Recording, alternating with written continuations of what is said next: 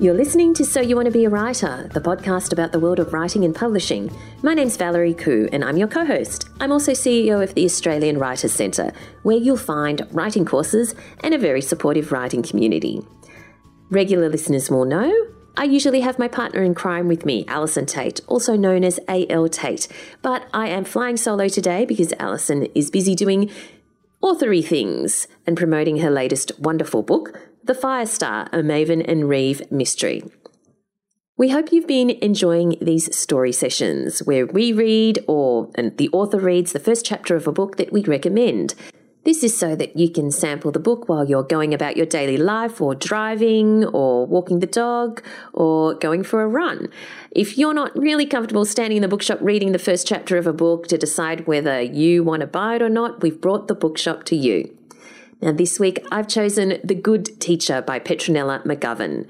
If you're a regular listener to this podcast, you may have heard our interview with Petronella in episode 295 when she released her debut novel, 6 Minutes, to great acclaim. In fact, Liane Moriarty said, "Impossible to put down and full of twists and turns you won't see coming. I loved this fabulous debut novel." We particularly love Petronella because she is alumna of the Australian Writers Centre and she completed our Write Your Novel program, among other courses. So we're popping the champagne and celebrating her success with her, especially since her first novel became a bestseller. The Good Teacher is her second novel, and Petronella has definitely established herself as a major voice in crime and thriller writing with her take on suburban suspense. Now here is the blurb from the book so you get an idea of what it's about. Alison's personal life is in disarray.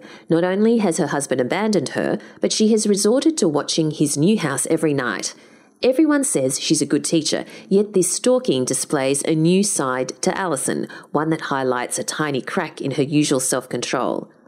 A late enrolment in her kindergarten class brings sick little Gracie, and Alison smothers the girl with the love she's unable to give her own son.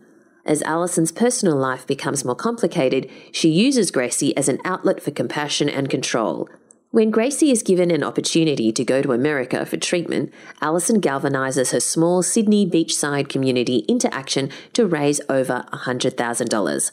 But others begin to question Alison's judgment and wonder if she has crossed a line.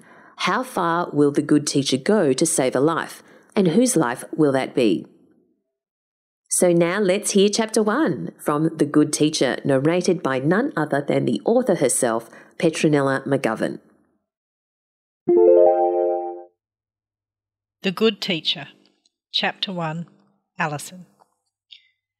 Alison greeted every child by name as they came into the classroom. Day 3 of the school year, and the terrified faces were beginning to relax slightly. "Do you want to do a puzzle or play with the blocks?" Alison asked each one. While the children settled into their chosen activity, Alison smoothed out the name tag on the empty desk.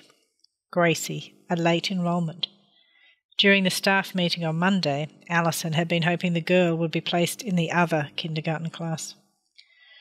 "I've put Gracie with you, Alison," the principal had said, "because you're the most experienced. She's going through a tough time." "So am I." Alison had clenched her teeth to stop the words coming out. For God's sake, how could she compare herself with this poor little girl? "I'll do my best," she said. The principal didn't know yet. He'd find out soon enough about Alison, along with the rest of the staff and the parents. "We need to ensure the school is accepting and welcoming," Declan said. "Yes, of course," Alison tried to smile. "After all, that's what we're known for." At the end of last year, Wirriga Public School had won an award for its Christmas project, 12 Days of Giving. 12 activities to support communities in need, including a food drive for farmers in drought and a clothing collection for bushfire victims. The children and their parents had felt they were making a small difference as the TV news streamed never-ending images of Australia's scorched landscape. Back then, Alison hadn't known that her own life would be in ashes by New Year's Day. "Ah, here they are," Alison announced to the class. "This is Gracie and her dad. Welcome to the Wirriga Wombats. A desk over here has your name on it, Gracie." Alison wondered how the children will react to Gracie's purple bandana. Earlier, she'd given them a brief explanation and encouraged kindness and respect. Were they asked to see Gracie's bare scalp? The girl's face and arms were pale, unlike the other sun-kissed bodies which had spent the long summer holidays playing on the beach. "Everyone, let's give Gracie a big welcome." "Hello, Gracie," a sing-song greeting from the whole class. "Gracie has come all the way from Victoria. The biggest city is Melbourne. Has anyone been there? Ask the person next to you while I have a quick chat to Gracie's dad." The father was standing near Gracie's desk, a purple backpack dangling from his wrist. "We hang the bags on these hooks just outside the door," she said, leading him to the corridor. "I'm really sorry Gracie couldn't come on the first day," he said. "This whole move and the new hospital, it's been crazy." Luke Branson had already apologised yesterday when she'd met him at lunchtime. He'd handed over a letter from the Children's Hospital about Gracie's compromised immune system, explained that they'd moved to Sydney for a doctor who was researching this rare cancer, and to get away from the memories. His voice had cracked when he'd said that. "We'll take good care of Gracie," she promised. "Thank you, Mrs. Walsh." His voice was deeper than she expected from someone in his late 20s, his hair closely cropped, shaved in solidarity with his daughter, Alison guessed. It made his eyes seem even bigger, sad eyes full of pain. The little girl appeared beside them in the corridor, wrapping herself around her father's legs. "Don't go, Daddy." Alison noted that Gracie's socks were black instead of white, and her dress a size too big. She'd take her to the uniform shop at recess and sort her out. "Gracie, do you want to do a puzzle with Daddy?" As Alison led them to the puzzles corner, she breathed in deeply. "Come on, you can do this." Over 2 decades at different schools, she'd never taught a child undergoing treatment for cancer. Why, oh why, did it have to be this year? Forcing a smile, she turned to the girl and her father. "Look at this puzzle of a golden line, Gracie. Do you think you can put the pieces back together?" "Yes, I can do it." Gracie sat cross-legged with the puzzle pieces out in front of her. Her father smiled his thanks and squatted down in one smooth motion, a gym type in his black Adidas shorts and T-shirt. Alison predicted it would take half an hour before he was able to leave. She brought Gracie's table buddy, Evelyn, over to join them. That should ease the separation. "I have a book with a line in it too." Alison showed Aesop's Fables to the whole class. "We'll sit on the mat and read it together." While Alison told the story of the brave lion and the timid mouse, she watched Gracie finish the puzzle and edge towards the mat. The girl was still holding onto her father's hand. He took her hand, kissed it and placed it in her lap. Then he adjusted the purple bandana and whispered in her ear. For the next few minutes he stood by the door. When Gracie swiveled around to check on him, the father waved, then stepped out into the corridor. Would she rush after him? "So, the moral of this story is that even a teeny-weeny mouse can help save a great big lion." Alison raised her voice to catch Gracie's attention. "Aesop says that no one is too little to do good. Every act of kindness, even a small one, can really matter. Now, who can make a squeaky noise like a little mouse?" "Squeak, squeak, squeak!" The class giggled between their squeaking. "And what about a big roar?" The boys and girls opened their mouths wide to roar as loud as they could. When they'd finished, one noise continued, the sound of sobbing. Alison put the book aside and squatted next to Gracie. She patted the girl's back and explained how everyone in the class had started new this week. Alison doubted that Gracie could hear over the crying. "Evelyn, can you please pass Winnie the Wombat for Gracie to cuddle?" As Alison tucked the class mascot into Gracie's lap, a head appeared around the classroom door. "Am I being as quiet as a teeny-weeny mouse?" asked Gracie's dad. The children burst out laughing. Gracie's laugh was the loudest. Despite the brave smile, Alison could see the man's heart was breaking. It wasn't often that the father was the one trying to leave a child at kindy. He sat back down on the floor next to Gracie, put his arm around her and stroked Winnie the Wombat. If Luke Branson had to stay until recess, so be it. This little girl needed extra special care. For the next 2 hours, Alison didn't think about her own problems once. At recess, Alison fitted Gracie with the right size uniform and popped 3 pairs of white socks into her bag. Her father had left just after 10 o'clock, and the girl seemed settled. At lunch, when the other kids ran into the playground, Alison led Gracie and Evelyn into the library.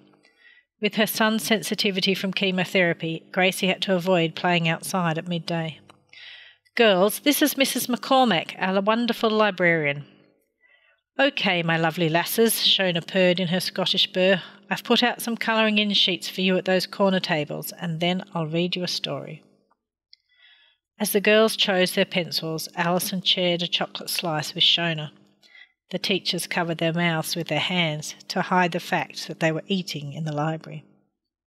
"Your hair looks great, Alison. You figured out how to style it then." 2 weeks ago, Alison had marched into the hairdresser and asked for a makeover. She still didn't recognise the woman in the mirror with the short, choppy bob. "Thanks. None of my clothes seem to go with the caramel colour, though." "Obviously you need a whole new wardrobe," Shona laughed.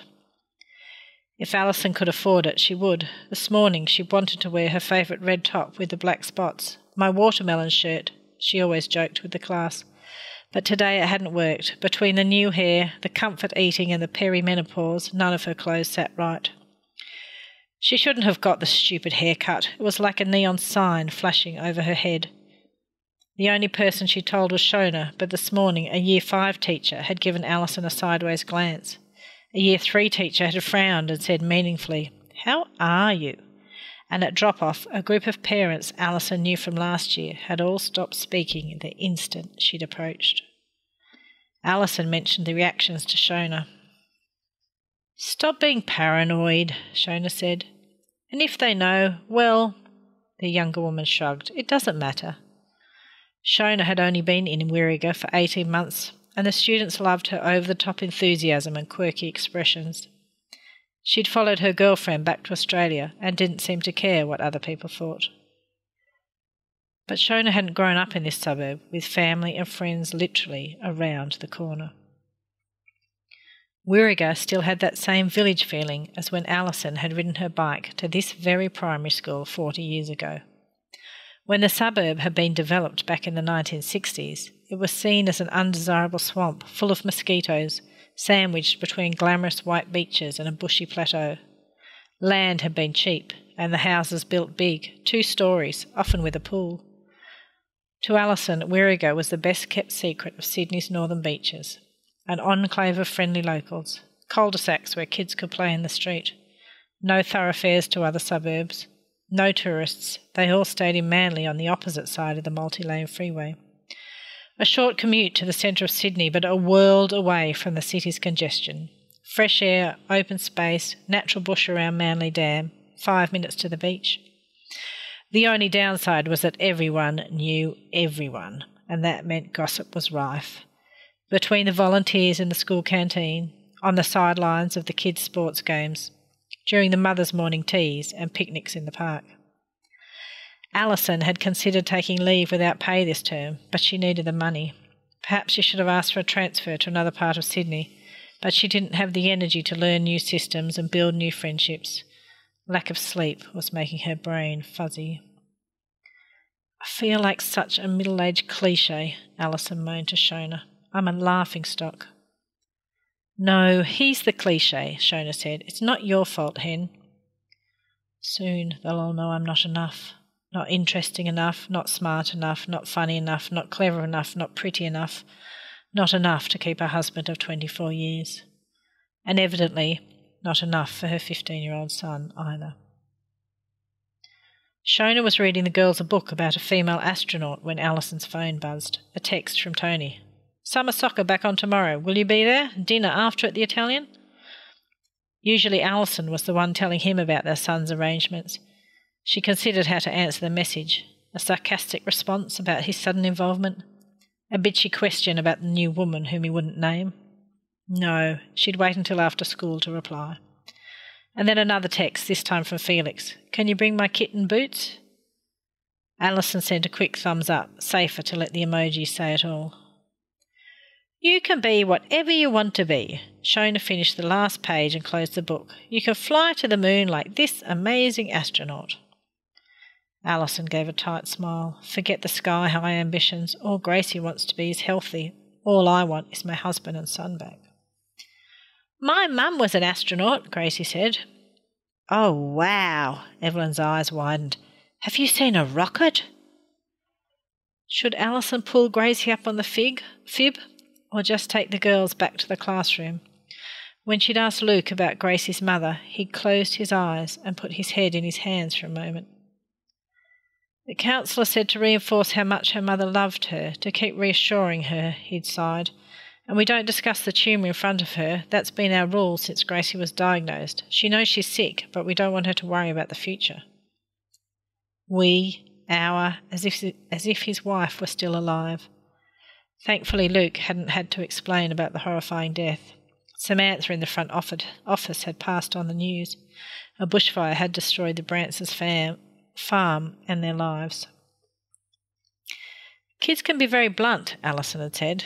Some will ask about Gracie and her mum and cancer and dying. Yeah, I know, he'd sighed again. At least her eyelashes and eyebrows have grown back. Last year a boy at the playground called her an alien. The next round of chemo's weekly. She shouldn't be so sick this time.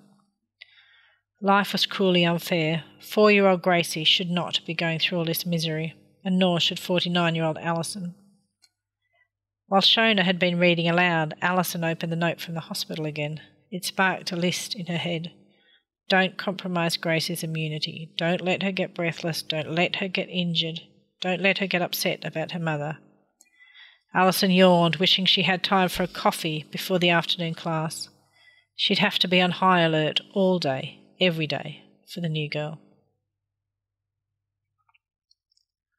Each time Alison walked through the front door, she expected to see her son's black sneakers kicked off in the hallway, his school bag dumped on the couch, a dirty cereal bowl on the kitchen bench top. Instead, it was as tidy as when she'd last vacuumed. And silent.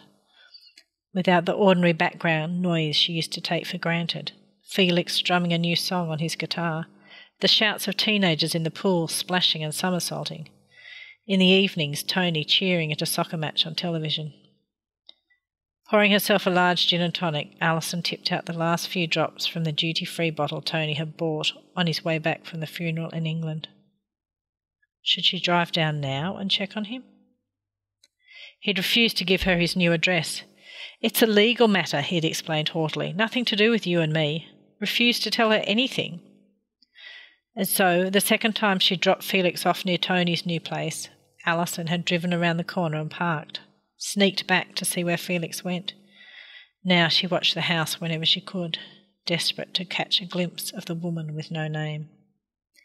The whirlwind of his departure had left her gasping for breath, and he was so fucking civilised while she ranted and raved and bawled and blubbered. This was supposed to be her year, celebrating her 50th birthday in August with a trip to the Great Barrier Reef. Instead, she was sobbing on her best friend's shoulder, eating dinner alone. She'd never lived alone before. Standing in the kitchen, Alison looked past the back deck to the pool, still warm enough for a swim, but the water was murky green. Tony had been the one to check the levels and add chemicals. As she closed the kitchen blinds to banish the accusing colour, a dark shape moved at the end of the garden, too big to be a brush turkey jumping the fence. Alison locked the door and called Nadia. Stop worrying. Her best friend's voice was a balm down the phone line. Probably just teenagers hanging out in the bush. The reassurance stayed with Alison until the pinky hues descended and the shadows lengthened. Even with neighbours on either side, she was conscious of the bushland behind the house. At dusk, the forest came alive, filling each room with its cacophony, kookaburras cackling, bats shrieking, frogs croaking in a deep bass line. Before, she'd loved the bush backdrop. Now she dreaded switching off the downstairs lights every evening. In their queen-size bed, Alison avoided that cold, empty space where Tony had slept. Her mother had suggested audiobooks to help her fall asleep. Nadia offered sleeping pills. Shona said, drink more gin. Instead, Alison lay awake until 1 a.m, trying to ignore the numbers glowing red on the clock radio, her thoughts on a constant loop. How did it come to this?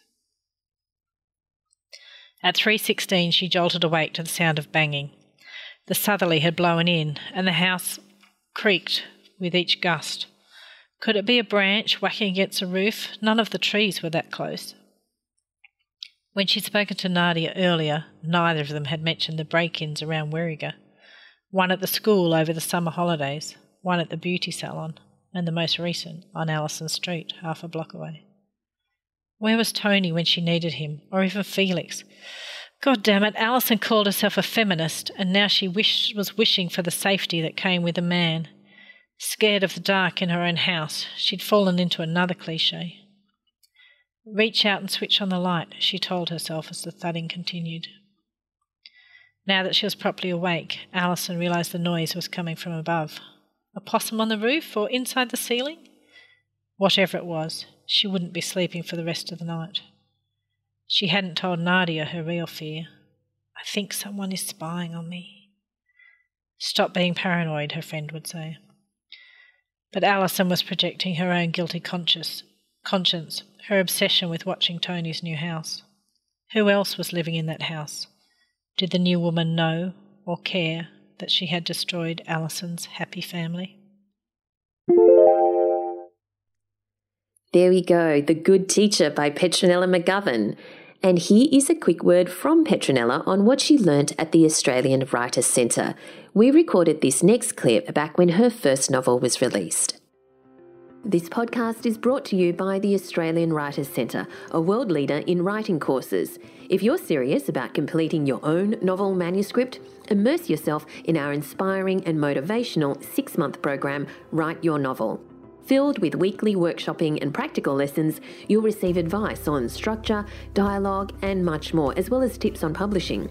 The online program fits around your weekly schedule, and you'll get extensive personal feedback from your classmates and tutor throughout the program. Have a listen to Petronella McGovern. My name's Petronella McGovern. I've done 4 courses at the Australian Writers' Centre. I'm excited to say I'm a published author of a book called 6 Minutes, which is a psychological thriller set in Canberra. Before I started the course at the Australian Writers' Centre, I was working from home as a writer in marketing communications. When you've got the kids and work and everyday life, then writing often gets pushed to the background. I wanted to do a course that helped me prioritise my writing and put it first. I signed up to the Write Your Novel 6-month program to kickstart my novel. I had written a few chapters, but I really was not finding the time with work and kids. So the 6-month Write Your Novel was, as it implies, 6 months and a weekly class. We had deadlines for chapters, we had deadlines to workshop and give feedback.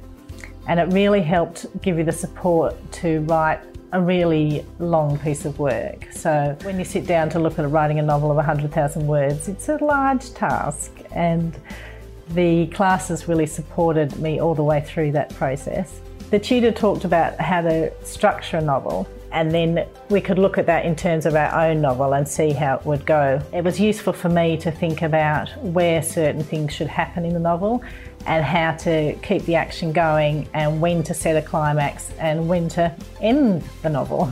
The tutors at the Australian Writers' Centre are so helpful and practical. They're all practising authors and they share their experience and their wisdom very generously with their students.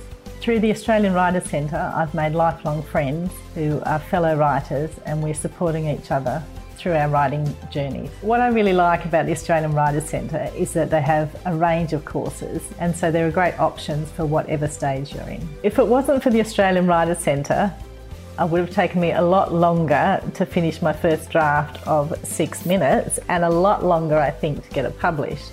I really enjoyed the feedback and the support that I got through the Australian Writers' Centre, through the tutors and the other people in our class. I would say get started on a course as soon as you can. Find out more at writerscentre.com.au/novel writing. I absolutely love seeing where Petronella has come from and where she is now, a successful and established author whose books dominate the shelves of bookstores everywhere I go. The Good Teacher is a compelling read. It's out now and available at all good bookshops. Thanks for listening to our story sessions of So You Want to Be a Writer. You'll find more details about the podcast and a wealth of writing resources and courses at soyouwanttobeawriter.com.au. This podcast is brought to you by the Australian Writers Centre. Connect with us on social media at Writers Centre AU on Twitter and Instagram, and join our free podcast listener community on Facebook. Just search for So You Want to Be a Writer podcast community and request to join. Both Alison and I will be back to our regular programming in your next episode. Thanks for listening, and I look forward to chatting to you again next time. Thanks for listening to So You Want to Be a Writer.